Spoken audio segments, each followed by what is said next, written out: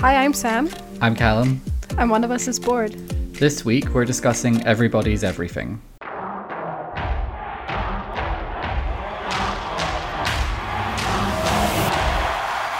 Gus had very big plans. He wanted to revolutionize music as it sounds.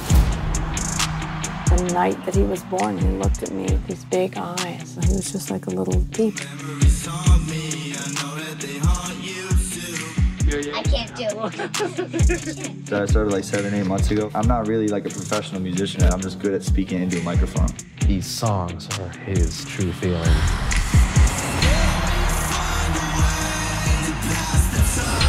Apparently I got a Wikipedia page. The genres were alternative rock, R&B, hip-hop, trap, emo, punk.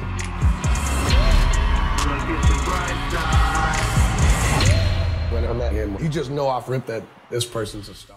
So, moving on from our March month of Muppets Madness, we're going in a completely different direction, and we've decided to talk about the documentary Everybody's Everything, which chronicles the life of the rapper Lil Peep from his childhood in Long Beach, New York, through his meteoric rise in the underground scene in the music industry up into his death in November 15th, 2017, at the age of 21.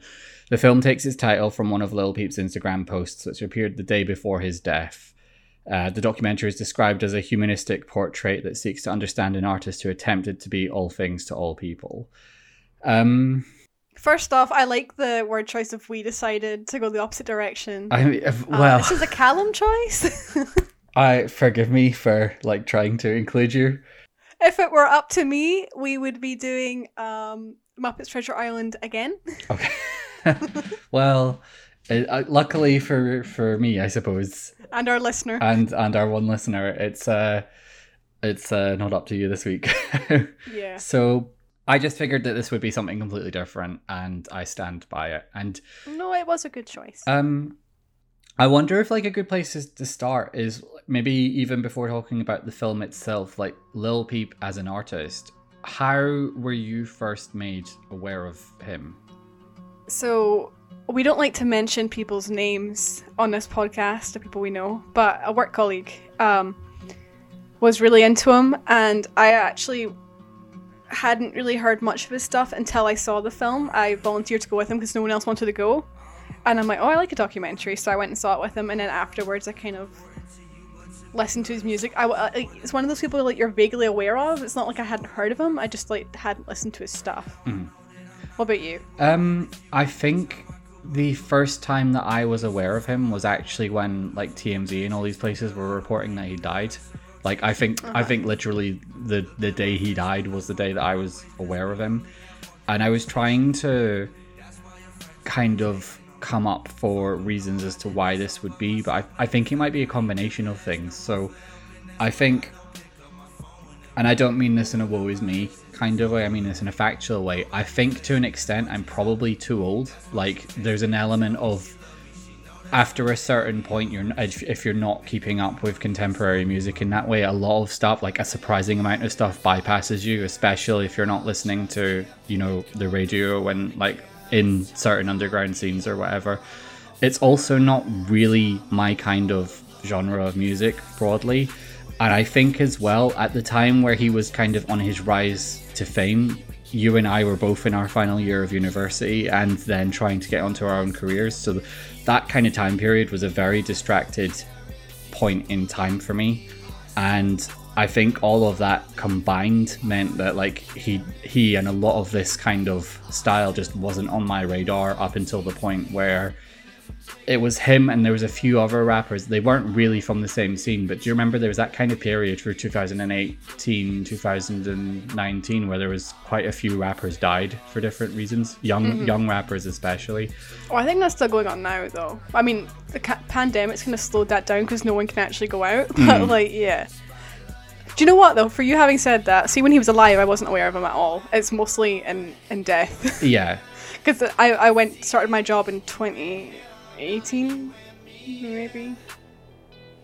I think. Well, we graduated in 2017, and he was still, but that's roughly when his kind of takeoff started, and I wasn't aware of it at all. So, yeah, it didn't do a huge Yeah, And I must have heard of him in 2018, and he died in 2017. So yeah, so yeah, just like I'm sure like it was TMZ for me that, or something like that made me aware of him, but it was literally as he died. see, I don't even think it's an age thing though. Like I just think it's a very niche genre, and if you're not into that niche genre, you would never like.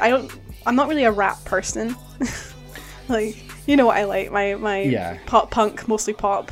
Well, I mean, the funny thing for me is that like back when I was like in my teenage years, I was about to say, when I was a teenager, like there was quite a lot of rap stuff that I did like, but like this is a weird. I mean, they kind of cover it in the documentary about how he's actually really hard to define because it's quite a lot of different genres combined into the one. So there's rap elements, but there's also kind of like punky emo elements as well. And I don't know if I'd just kind of got past my like rap phase. I mean, even, and I say phase, like it wasn't so much that I was into rap, it's just that there were rap artists I liked. Like I liked Lil Kim and Missy Elliott and people like that, but they were kind of like the big hitters. I would say they're more R&B than like rap. See, I wouldn't say that for them because like they weren't singing so much. I know, but this is like there's like types of rap, and I feel like that's the type. I don't know. I feel like that's not the same type of rap as this is. It was definitely more like contemporary for the time or mainstream for the time, whereas this is definitely not. Well, actually, I don't even know if I would say it's probably mainstream now, but it wouldn't have been then, as it were. And but yeah, he's kind of made it a big thing. Like SoundCloud, I said that right? Yeah, or like rappers are a big thing now because, I mean, mostly because of him and the people he was hanging around with. Like, it's a huge industry now. Yeah, but I don't know. As I say, like it wasn't really, it wasn't, and it probably isn't really for me.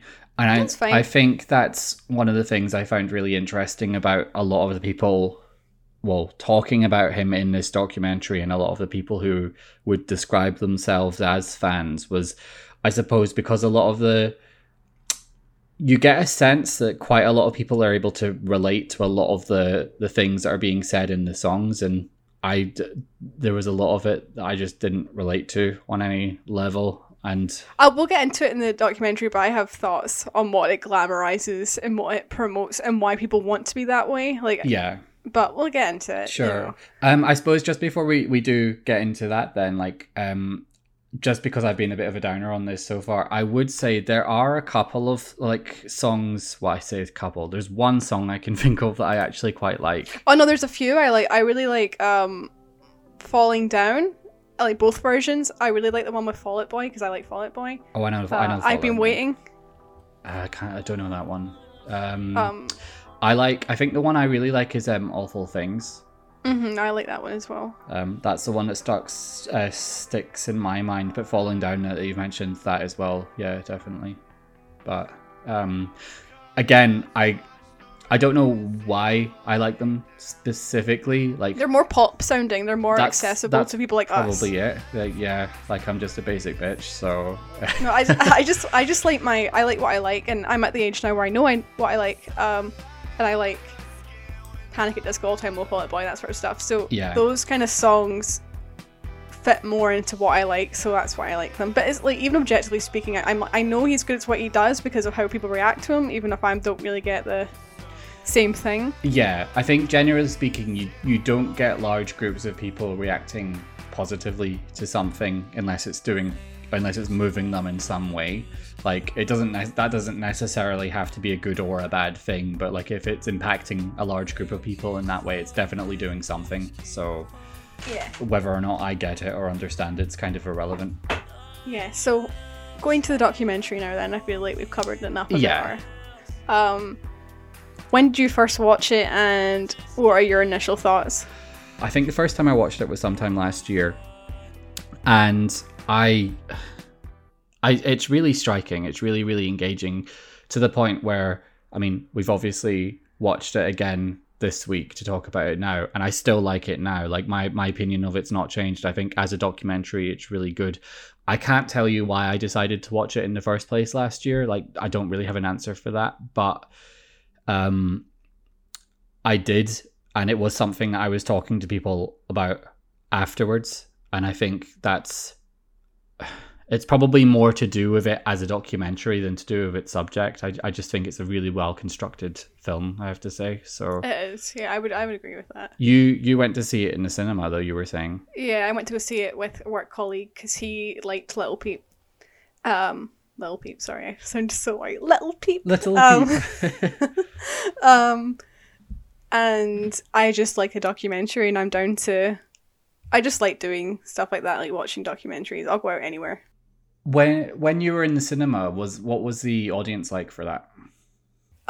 People my age, my work colleague's age, like slightly older than he would have been. Like Little Peep died at age 21, so like 25, 24. And everyone had an ice blast. I had one too. Essential viewing drink. Yeah, it was people who were like, yeah. It was very busy, surprisingly busy. Yeah, it's something I was wondering about. It was like a very limited release. I think it was showing 1 or 2 days in limited places. So we had to travel to the fort, which is a bit far away from me. So it was a bit of a trek to get there. But like it was good. It was good.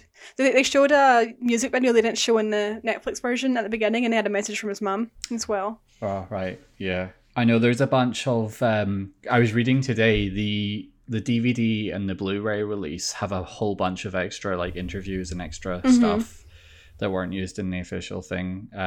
I don't know how much they really add to the whole thing, but I know that there's loads. If you're a fan, yeah, like you want everything you can get. Yeah. For me though, I was like the documentary is fine as it is. You don't really need. Yeah. Because it's got a good construction, as you said, and it doesn't waffle too much, and it does, Yeah. There's some mystery and intrigue without ruining it. Yeah. I think just on that front, I really loved the way that the documentary was set up and the way that it allowed the story to move on. I think some things that documentary makers can get wrong is when you have your director who's basically telling the story and showing what they're doing. And instead, with this one, it's the people who are actually involved telling their story. Like the filmmaker, you don't have any input from the filmmaker at all, which I think... No, they took a step back, which is good, yeah. I really, really like that, I have to say, because we don't need to hear from him or her. They aren't part of this. So I think it's better to let everyone speak for themselves. And there's so many insightful moments for that. Yeah. Like, but it also lets them hang themselves in a good way. Like some people, and they don't even do it in a biased way. They're just hang themselves naturally by saying what they say, and they don't do any editing, any like suspicious cuts. They just let them say what they're saying and let them hang themselves if they need to. And I think that's way more impactful than manipulating it with questions and the filmmaker. Totally. So let's just start going through this a little bit. Yeah. Well. We should say also it's kind of framed through the grandfather's letters throughout. I really love that as a narrative kind of style, and I think the documentary as a whole, it didn't really portray him as a star so much, but it did portray him as a person, which I think a lot of documentaries about singers or whatever that have died don't necessarily do. Like it's always like, here's this, here is this star, but this kind of painted him as very, to an extent, quite family oriented, especially towards his grandfather. And there's lots of home movies and photos throughout. And you get the impression that this is the story of a kind of a tragic person rather than of a rapper, which is also quite a good choice, I think. Like it's just, I love the way that the whole thing has just been constructed. It's just so well done. You get the feeling that a lot of people kind of pushed the star thing on him, like, because they kept emphasizing, like, oh, he's going to be a star, he is a star. It's like, you just wanted to sing his songs, man. It's a shame. Because he's, like, I don't know, they portrayed him as very shy, and you do get that impression. I don't even think they portrayed him as that. Like well, they do, but like he was that. There's plenty of like videos of him being like very awkward and very I don't mean to sound like an ass when I say this, I just mean this in a factual way. Like it's not even that he was like lacking confidence. Like in some ways he's kind of pathetic, sounds a bit rude. Well, rude's the wrong word. Pathetic sounds a bit harsh, but he's basically staying in his bedroom smoking a lot of the time, and like his friends have to drag him out the house to go and like, in order to get him out the house, they have to bribe him into like being like filming a music video or something like that. And like he's not enjoying school, he's not really going anywhere at the start, and but I guess I wouldn't say pathetic, I'd say lost. Aimless. Yeah, but it's not exactly a healthy way to be. No, well, see, they don't portray him at the same time as like an angel, which is great. No, exactly. Because he's bloody not. But that's, I think, again, that's to the documentary's credit, because they could easily be like, oh, he's this genius that came from like the poor background. It's like, okay, great, we love, as like audiences, we love those kind of stories. But here instead, you've got this kid that's kind of just, he's a bit of an outcast and a bit of a hermit, essentially, and he falls in with the wrong people. I think that's the basic story of this, is a guy who's a bit shy, a bit of an outcast, but talented, and he falls in with the wrong people and it all goes to shit. I think that's the basic plot of this story. Yeah, and obviously there's a lot of other issues going on there as well. He's like the child of divorce, and yeah. But there's also a lot of instances, which I think is interesting. They show you points where he could have maybe, I don't know how to say been saved in the right way, but like where it could have been very different if he had stuck with the right people at the right moments and then not been drawn back into a certain group, where he could have maybe been okay in the end, because he was getting better and then you'd go, meet up with someone and get worse again. Yeah, I found the interviews with a lot of the kind of, I guess you'd say, associates and people he'd worked with very interesting. Kind of as you were saying earlier, some people really hang themselves a little bit. Some people talked about him just in terms of him kind of being a star, and then some people talked about him out on a much more human level. And then there were some people that you kind of got the impression really didn't know much about him at all.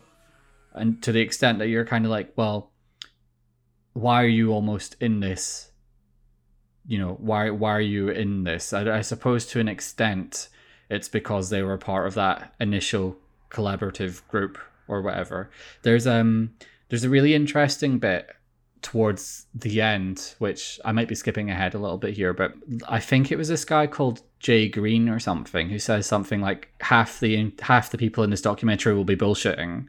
And I was just like, that's so, like, perceptive. Yeah, half the people in the documentary are bullshitting because he believes that little Pete was starting to wake up to the bullshit. Yeah.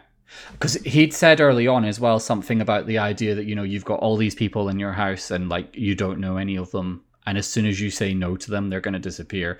And I think that was maybe... I mean, this probably ties into a lot of the problems that was being had, because if you think of yourself as this outcast to begin with, and suddenly you find yourself with a whole bunch of, well, what you perceive to be friends, and everyone's kind of like hanging around, and suddenly you've got a little group and you're having a good time, you're not necessarily going to want to get rid of that, so you're going to do everything you can to keep that. Right, so he starts off in his house just doing some music videos, and then he gets with this first group. It's not called Schema, I don't know what it is, but it's that guy you were just talking about there, and he then meets another guy called Tracy, and that's what causes him to leave this first group, which is, I think, one of the first mistakes. I feel like if he'd been with this other guy, the guy who said the half the people were bullshitting thing, I think he would have maybe been okay. Then he ends up in the GBC, the goth boy clique. Yes. And that's where people he bought a loft. People started, he barely got to sleep in his own bed. People were just passing out all over the couches and stuff. And I feel like that lifestyle, even now, is so glamorized and people strive for it. And honestly, when I was watching, I'm like, this looks horrible. Like, he's not a happy person. Like, if you need to be that wasted to be happy with how you're living, like, you're not happy.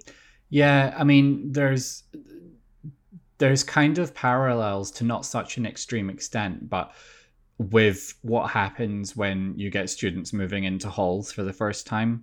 Like, there's a lot of bed hopping going on, and you may not even be in your own place, but you'll get drunk and you'll pass out there. And I think there is this kind of adolescent into young adult years kind of idolizing essentially of that kind of lifestyle. It's kind of almost aspirational in a like, we're young and we're having fun and we don't care. Yeah, And it's but just it's like, are you really having fun though? Like, if you just snort lines and get absolutely pissed, are you having that much fun doing that? Like, I had a good time in uni not doing that.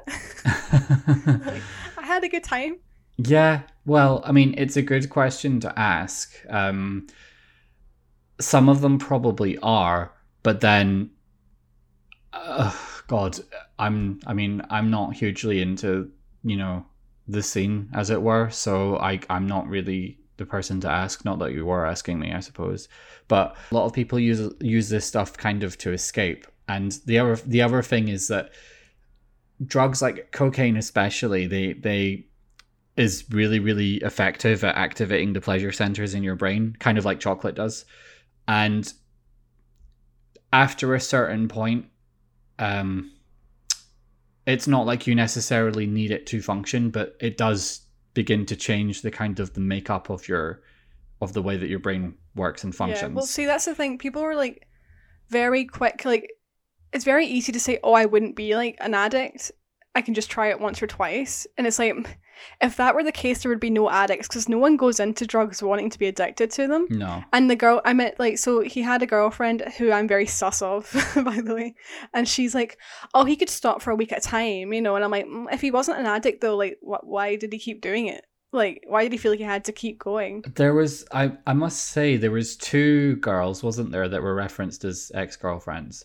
Yeah. And both of them, I mean, to an extent, all right, I'm not expecting them to be blubbering messes, because by the time I think this documentary was filmed in 2019, and he died in 2017. So, okay, right. So a good chunk of time has passed. I'm not expecting them to be hyper emotional all the time, but they were both very matter of fact, just sort of like, oh, this happened and that happened, and oh, we used to talk about that.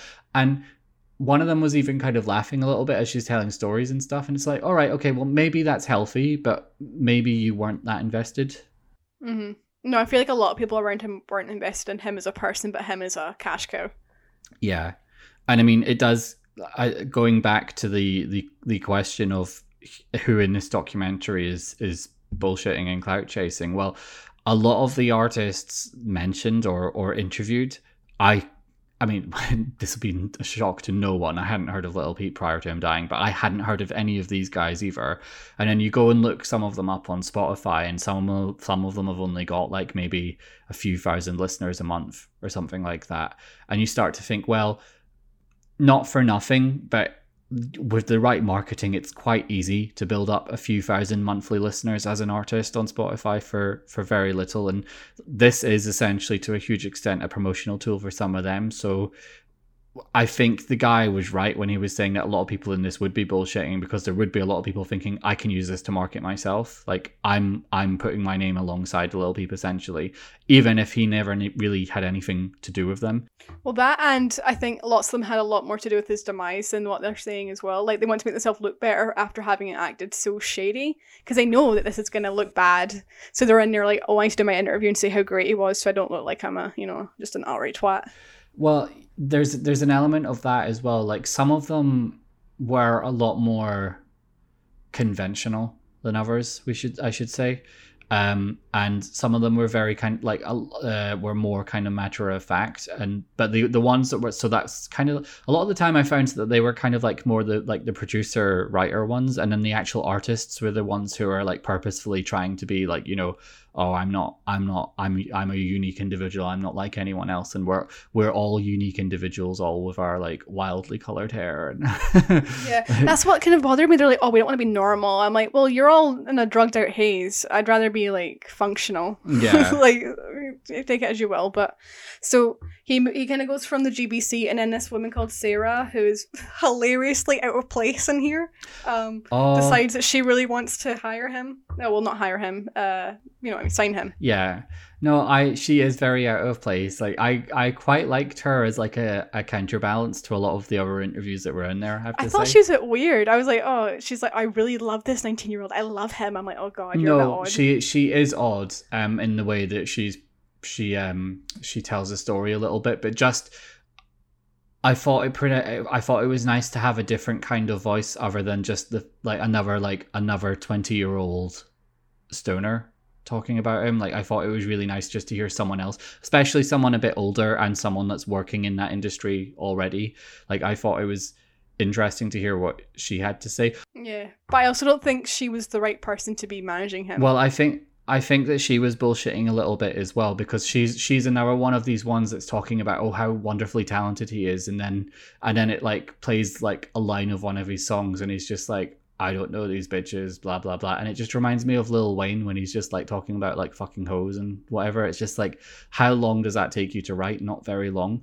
And it's just, maybe that's again me not being part of the scene and just being overly critical, but just it's. I don't know. Like, I think he was definitely talented for what his genre. Like, and we just don't get that because we're not in that genre. Like, that's. But I don't think that lady was in that genre either. No, she's not.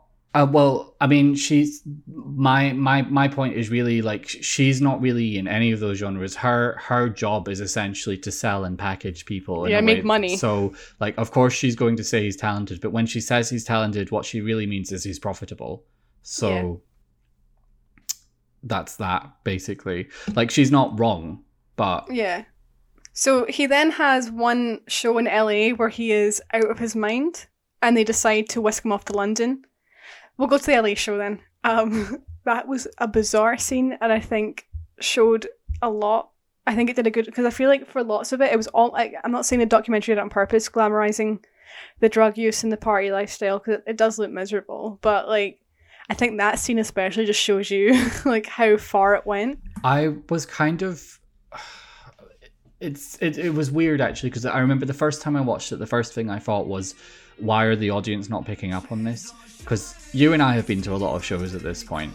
We have. And if someone that we went to see was, like, basically not present on stage, yeah. I don't think we would be continuing to whoop and cheer as if like, whoa, this is great stage setup. And I get that was kind of his thing anyway, was the like, I'm not going to be dancing around and there's not going to be like, there's not going to be a spectacle as such. It's going to be this guy on stage with lights and a smoke machine. Okay, fine, I get that, but like, that's still not normal. Yeah. No, he like he dazed off. He's just staring into space. Yeah. Not, and I mean, you've got like the backing track going along, and again, I understand how rap performances work as well. Like when it's live, you're kind of rapping along with the track, like so it's like layers and stuff going on. So it's not entirely just your voice. It's not like going to see a regular singer or whatever who may or may not be having extra help as well. But like he wasn't. There were points where he's not even bothering to do that, and it's just the backing track doing all the work. No. And you wonder why his management let him go on like that. It's kind of like Judy Garland.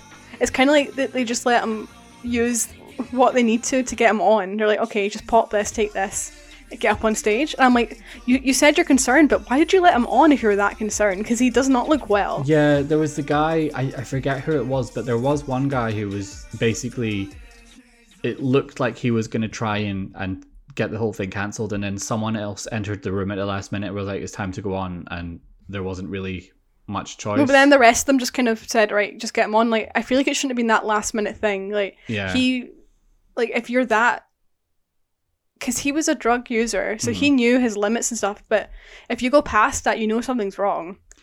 Yeah. That's the thing, it's not like he'd just never taken them before. It's like, usually when stuff goes wrong, it's because it's been spiked or something's wrong. Yeah. And I think that it was I guess fortunate or unfortunate that they got that performance on footage. Like they actually have footage of it so that they can totally see it, because I think it would be to the documentary's detriment if they were talking about that incident but there wasn't any actual footage of it, because it would be very, very hard to kind of visualize, I think. So I think actually having it and actually seeing it happen, you kind of think, crap, right, okay, there is a real problem going on here, and where were the handlers, essentially. Just after the show there, he gets off the stage, like prior to the show going on, he was saying, I don't think I can do this, and then after he says, told you I could do it, and the manager's like, right, this is where we have a problem. And the manager had a story about him running away to the bathroom and locking himself in there with like ecstasy and not coming out again. And it's just like, that's at that point when that sort of thing is happening, as a decent human being, let's say, not as a manager, not as a tour person, not as someone from the business, but as a decent human being, I would have thought your role at that point then is to just cancel the whole tour. Like, just... Yeah, I'd be like, get him to rehab now, because he's going to kill himself. Yeah, we're not going to do this anymore. But the thing, it's one of those problems where, like, everyone's making money off of it. And also, not only that, like, they were spending money at, like, an exuberant rate as well. So it's like the money that was being made wasn't even being... Well, he wasn't even, like, the money was being used for the GBC. Like, so he was, like, carrying, like, multiple people's careers and money. And he just seemed to think it was infinite amount. Like, he didn't understand the concept of a credit card. Yeah. So he was in a bad position. He couldn't really afford to cancel a tour. But... at the same time, you would think, just stick him in rehab, like, do something. You have to have a little bit of... there's some sympathy for that as well, because he wanted to bring, like, his crew with him, essentially. But, I mean, I don't know any of these guys. I'm going to assume, let's just be at most charitable and say that they're as good as he is at what they do. I don't know that that's true, but let's just... Yeah, he wasn't. They, like, if they were, they would have been headlining tours too. Yeah. Like, if they were going to get there, they'd get there. And in fact, it was the woman we mentioned earlier before mentioned this. She was just like, she said to him something like, you're going to have to leave people behind, right? And he was just like, yeah, I get that. But I don't think he did really. And I think he had this kind of idea that he can bring everyone with him and we're just going to be this big collective. But see, I think he did. So this is the London part. I think after he met the recording guy and had a good kind of almost sober time recording, and this guy was saying, okay, so we need to kick these people out to record, and you need to start saying no to people. I think he was such a good influence, and it's such a shame that he decided to do that last tour with GBC. Yeah. Because I think he was getting into quite a good place. He had people who were helping him properly, giving him the tools he needed to, like, say no to people, which is what I think.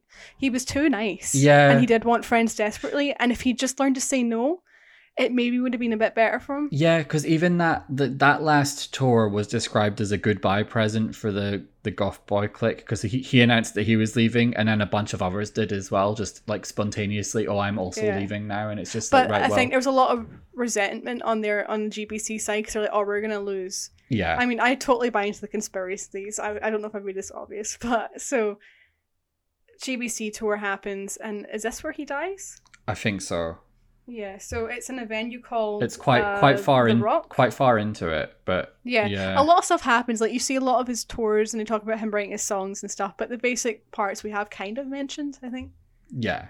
So we'll go to... Should we go to his death then? Yeah, go. Yeah, I'll let you. So they're at a rock venue. Steve Paul phones an ambulance for someone who's unconscious, and then the ambulance person tells him to put one on the floor and do CPR. Apparently, he had been passed out for 4 to 5 hours, and that's shown through footage. To me, Callum, that is insane. Yeah, I think that was kind of... Again, it's gruesome to see, but I thought it was such a powerful, like, few seconds of film, because I like that. After I watched this the first time last year, I did a little bit more digging into this, and I went to watch... I watched some of the videos that were recorded from that bus up to that, and you see him at different points. There's like people like having a time and laughing and like singing and stuff, and he's just like sat there with his head back, and then they go back and look at him later again, and they're just like, oh, and then just carry on, and it's just like, at what point, were they gonna? And he's clearly dead at that point. He's gone grey. Yeah. Like, that's the thing. Like, I've not really seen a dead body. Well, I have in documentaries and stuff, but there's a difference between life and death when you look at someone. Like, you can tell when someone's asleep, when they're passed out, when they're dead, because being dead's a very specific look. Like, you look waxy. Yeah. Like, his neck is back, his mouth is open. He does not look alive. No. And he didn't look alive earlier when you were doing the videos either. No, I think he'd already gone by that point. Yeah, as well, it's like, but... no one decided to touch him. Like, no one gave him a wee knock, said, yo, you good? Like, see when my dog's suspiciously, like, quiet on the bed, I give him a big prod. Yeah. Yeah, no, we do that with our dog as well, especially because she's going to be 14 in a few weeks. And see, mine's only 6. Like, my mum, I've talked about this with my mum, like, occasionally we'll look at her and be like, you're alive, and then she looks at you like, oh, what do you want?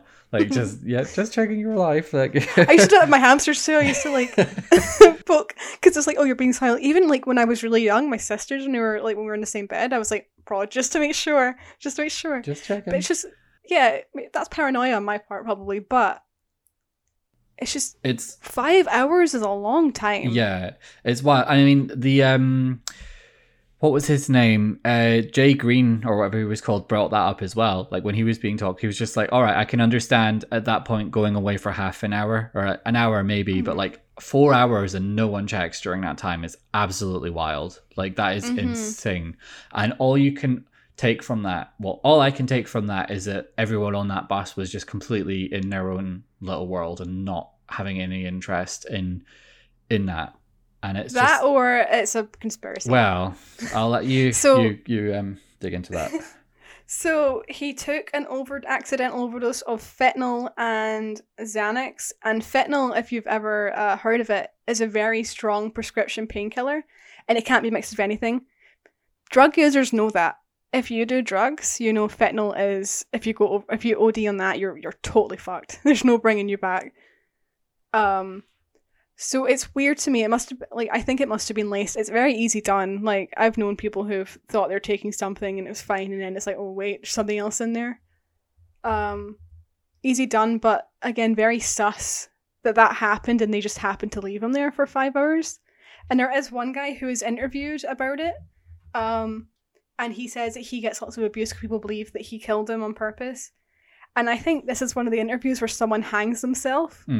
Because even if you didn't believe he did it, the way he talks about it makes you like, oh, you're just so unlikable and so sus. Yeah, I what's the guy called? It's Macnid or something. He's in the GBC. Yeah, there was a guy. Macend? I don't fucking know. He had he was up against a wall with loads of graffiti on it, like in basically in like a hovel kind of way, and it was like. I had a little bit of sympathy with, because he actually turns to the directors at one point and says, like, even you don't know how this is going to be portrayed, because once it's out there, people can take clips and do what they want. And it's like, all right, to an extent, that's true. But because of the way that this documentary is, it's literally just people telling their own interpretations. The documentary doesn't push an agenda one way or the other. I don't think that people, you know, could necessarily in good sort of efforts do a good job at pushing it one way or another with tiny clips from it. Like there's not a lot that you can take out of context and portray another way. Like people, and I don't think that there would be anything to be gained from doing that. So I think, as you're right, like he comes off as very suspicious, but to be fair, everyone in that group, everyone from the GBC should to an extent be held accountable, because not one of them stepped in at any point. No. Not one of them said, and they were definitely using him for his money earlier on. Yeah.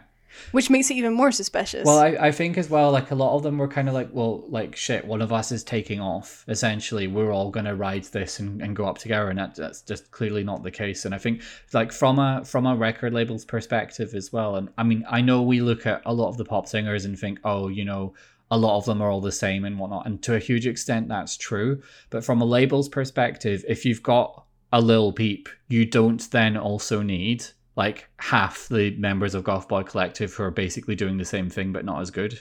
Like you've got Lil Peep, why would you need them? So if they're not going to be invested in that. And I mean, like, just you see that on a bigger level as well. Like, I mean, I don't know if you remember, like, I think it would have been, gosh, what year would this have been? I think this would have been like early 2010s, so like 2012, 2013. Do you remember the like Young Money, Cash Money group? It was like Lil Wayne, Nicki Minaj, and a whole bunch of others. And they had this song called Bedrock out, and it was like the whole collective on this one song. And there's like some of them are total nobodies, and they were literally riding the coattails of the others. And where are they now? They're literally nowhere now. Whereas you've got like the big names were big because of who they were, but like you can't, like that's evidence as if this hasn't happened on multiple occasions. You cannot bring people who aren't like at a several level with you. You just cannot do it. There's certain people who are like made to be famous, and you know what? I feel like he just had that thing, that special quality. I'm not saying he handled it well, because I don't think he enjoyed being famous at all. And you know what? Everyone has this idea of fame, and I think, honestly, I would crumble. I'd hate it. People are so mean to you. People expect so much. It's a lot. Anyway, going beyond that, there's just some people that have that special something, and some people don't, and that's just it. That's the reality. There's just some people who are very likable and very charismatic, and that's a frontman for you. And I just feel like it's a thing you're born with. It's very hard to make. As well, like one of the points that I can't remember who it was that made it, if it was one of the ex-girlfriends or something, but someone said something like he got the face tattoos because he knew he wasn't going to be in an ordinary job or something like that. Mm-hmm. And I think, okay, that's fine, but in the late 2010s, there were a lot of rappers, and I mean even now, that still have a lot of the face tattoos and stuff going on, and I don't necessarily think that that's a great image to be putting out there. Well, I don't like the idea that you have to like you have to go against normal people. Like, it's like no one's normal, you know what I mean? Everyone has their own stuff, whatever. Yeah. I just hate I hate the idea that you have to like tattoo a big love heart on your face to be something special. It's like, nah, like you're special to your little audience and stuff, but it doesn't mean you're any better than anyone. And I don't like the idea of people portraying them as.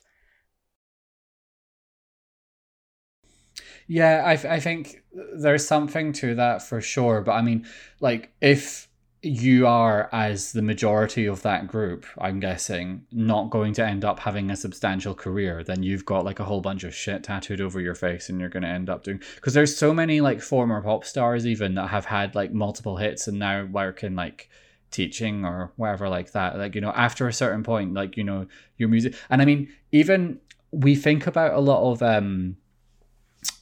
you get a lot of former big singers from like the 2000s and the 90s who are still releasing music but aren't necessarily, you know, they're not touring really or hitting the charts.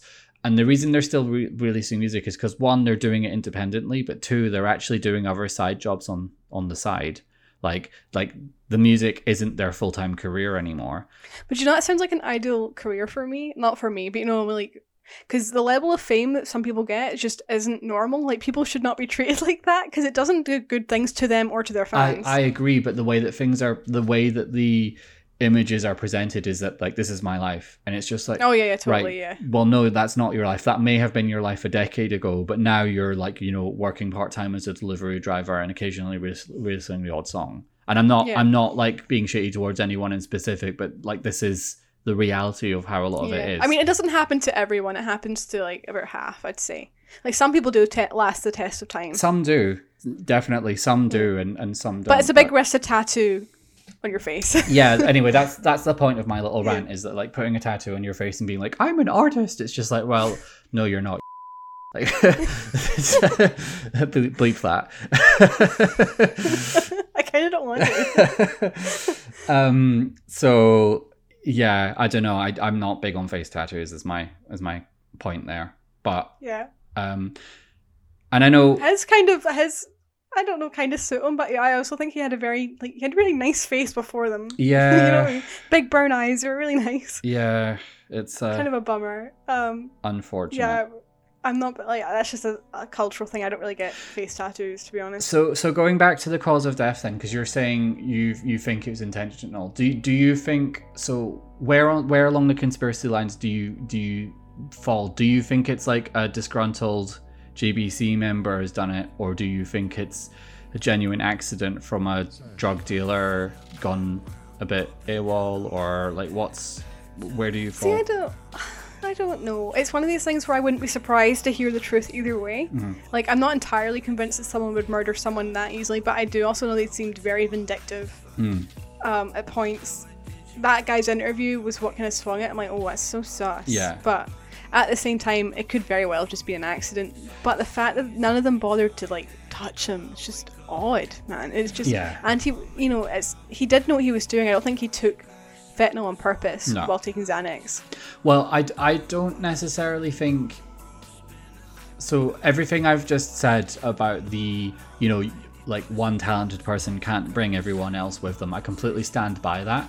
But from the perspective of someone that would be in that group and would be hoping to rise up with them, I would have thought you would be wanting to make advantage of that for as long as possible while it's lasting. So I don't necessarily fall into the, like, one member of the group tried to murder him kind of conspiracy because. See, but at that point they'd said that they weren't doing it anymore. This was the last one. Oh, I know they'd said that, but it wasn't. Was it not the end of the tour? I'm pretty sure there were still some shows left. Like it's. I'm not sure. Like it was. I don't think it was quite the end of the whole thing just yet. Mm-hmm. But not only that, like, okay, sure, he's not going to do any big performances with you. That doesn't necessarily mean, you know, he won't let you do a feature or something down the road. Like, we know what he was like as a person. Like, he was far too fucking nice for his own good. Way too nice.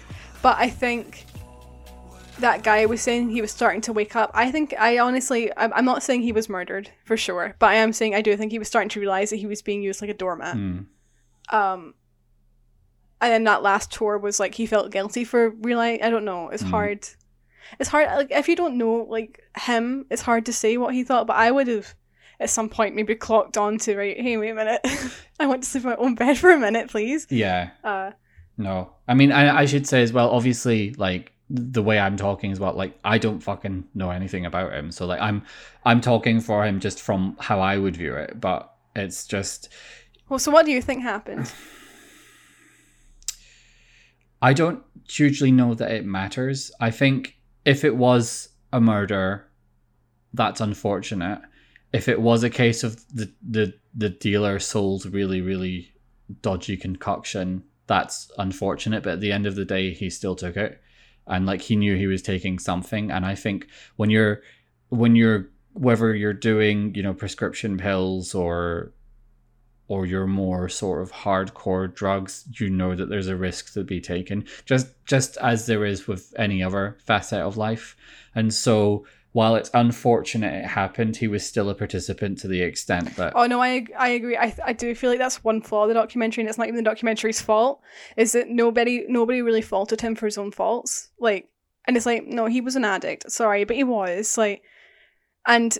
he glamorized like a life when he actually did have a good support system. He had his mum and his gran who were very supportive characters, and he had people who did want to help him. His grandfather. But I think and I think being a tragic figure is almost glamorized to the point where he kind of wanted to be like that. Yeah. Like he maybe made a living doing it, didn't he? Being a tragic figure. He talked about dying young a lot. So yeah, there's like it's glamorized. It's people are like, oh, like you see it all the time, young men and young women, but mostly men for rapping, who are like, oh, I want to, you know, just live in people's flats, couch hop, make music and, you know, do drugs. And I'm like, well, it's something different, but I don't know if it's all that great, because dying young's not great. No. It's like, for all that, it's like... And I mean, like, it's not that difficult to do any of that stuff. The difficult part is doing something that's meaningful for other people. And I mean, it very well could have been that, you know, his whole career never took off and he ended up just dying that way anyway. Like, obviously not on a tour somewhere, but he could have well just ended up dying in some dive somewhere. The exact same way, having the exact same lifestyle, as you say, just living with a group of other guys making music that's not particularly well engaged with. And I would not be surprised if that is a story that, you know, happens across probably the US all predominantly. the time. Like, it's just, you know, it's not difficult. not that I've been capable of it, but it's not difficult to build a following online, especially when your brand is. And no shade at you as like a pop punk kid as well, but when your brand is we're the outsiders and we're going to collectivize ourselves as being the outsiders. To be fair to me, just saying, Panic at the Disco was at a stadium, Callum. He had glitter jackets. I am not no outsider. No, but I was there. And I remember the bit about like the bit from the stage. You're all individuals and you're all fucking beautiful and this and this. And it's just like, oh, I'm not saying anyone buys that. I don't know that you should tell them that. Like, there's the, you know. I mean, they are individuals. Kids, improve yourselves. Society's not the problem. If the world's against you, it probably is you that's the issue. No, like, I don't think that was the way that one was being taken. That's mostly LGBT kids. That's the message I would be giving. Like, it's not the world that's against you. It's you. Self-improve. This is why you're not a famous popular artist, because you're kind of a downer. No, like, well, that's I am though. Like, have I had, you know, I don't know if I've given you my rant about the song "Fucking Perfect" by Pink. Yes, you're. I just for anyone who's interested, I fucking despise that song. Like, it is the worst possible message you could put out there. You're not. Callum would be singing self-improvement. Yeah, not only are you not perfect, but you can be better. So fucking improve. It's not everyone else. It's not everyone else. It's you. Get better. Get good, scrub. There you go. Jesus Christ. Well, this is our little dissertation on why Callum's not a pop star or an inspirational talker. I think that's incredibly inspirational. There's something very liberating about accepting the fact that, you know, not everyone has to accept you and not everyone has to like you. Like, yeah. I think, you know, a lot of the things about I need acceptance, it's just like, well, you know, it's cliche to say accept yourself, and the whole what's the RuPaul thing, like no one's gonna love you until you do, or whatever it is. I'm butchering that because I don't watch RuPaul, but you did definitely butcher that. That's okay. There's a lot of element of truth to that, and a lot of the way that popular culture works at the moment is kind of about, you know, you are beautiful and everyone should love you. It's just like, no, you're not, and no, they shouldn't. Like, you're not entitled to that. Like, you're not. Yeah, but that's you as a almost 30-year-old. Like, I feel like 15-year-olds should get a break, Callum. I don't think they are struggling. Yeah, yes, they do. No. Shush. Yes. No. Being a teenager is bloody hard, and if you need Brendan Urie to tell you you're perfect, that's all you need. Being a teenager. But I don't honestly think that's what that speech was about. Like, it's not saying everyone's the best and everyone's perfect. It's just saying, oh, hey, if you figured out your bi, you're fine. Yeah, I know, but again, I suppose, like, from my perspective, like, you know, 2008 called it once its ethos back. Like it's not a controversial position to take. Like, it's just, I'm just not here for that. Like, what were we even talking about? I can't remember.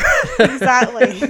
You go through this tangent. We got so far off the beaten track. It was something to do with him being the chosen one.